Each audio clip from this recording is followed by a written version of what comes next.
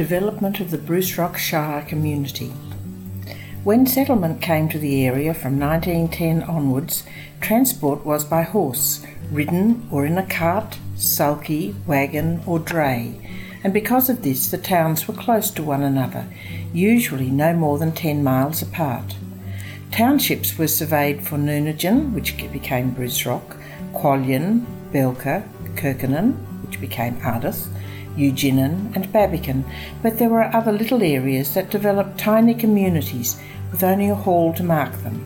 Yarding and Tutadgin are prime examples of this. Shackleton was surveyed privately when the Goldfields water supply was extended south from Kellerberrin.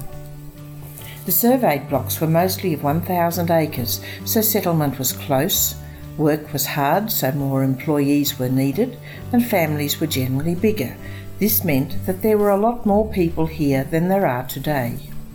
These little communities started to develop their own identities. Halls were erected and sporting teams sprang up. Community picnics were held at the various rocks in the district.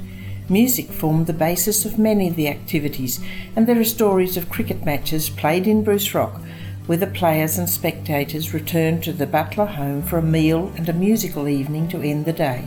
Musical evenings, balls, repertory concerts, fancy dress balls for both adults and children were very popular and were used as fundraising for further development of the communities. Even during World War II, when cars were not numerous and petrol tightly rationed, many dances and balls were held to raise funds for the war effort, and always very well supported by the community. When the community decided in the 1950s that a swimming pool would be a wonderful addition to the facilities of the town, a committee was formed and the fundraising started in earnest. One farmer dug the hole and others used their trucks to cart materials. The first infant health centre was another amenity that was the product of the combined work of the whole community. The recreation centre was started with much fundraising done by the Apex Club, who ran auctions and a monster tractor pull, which brought many people to the district for the event.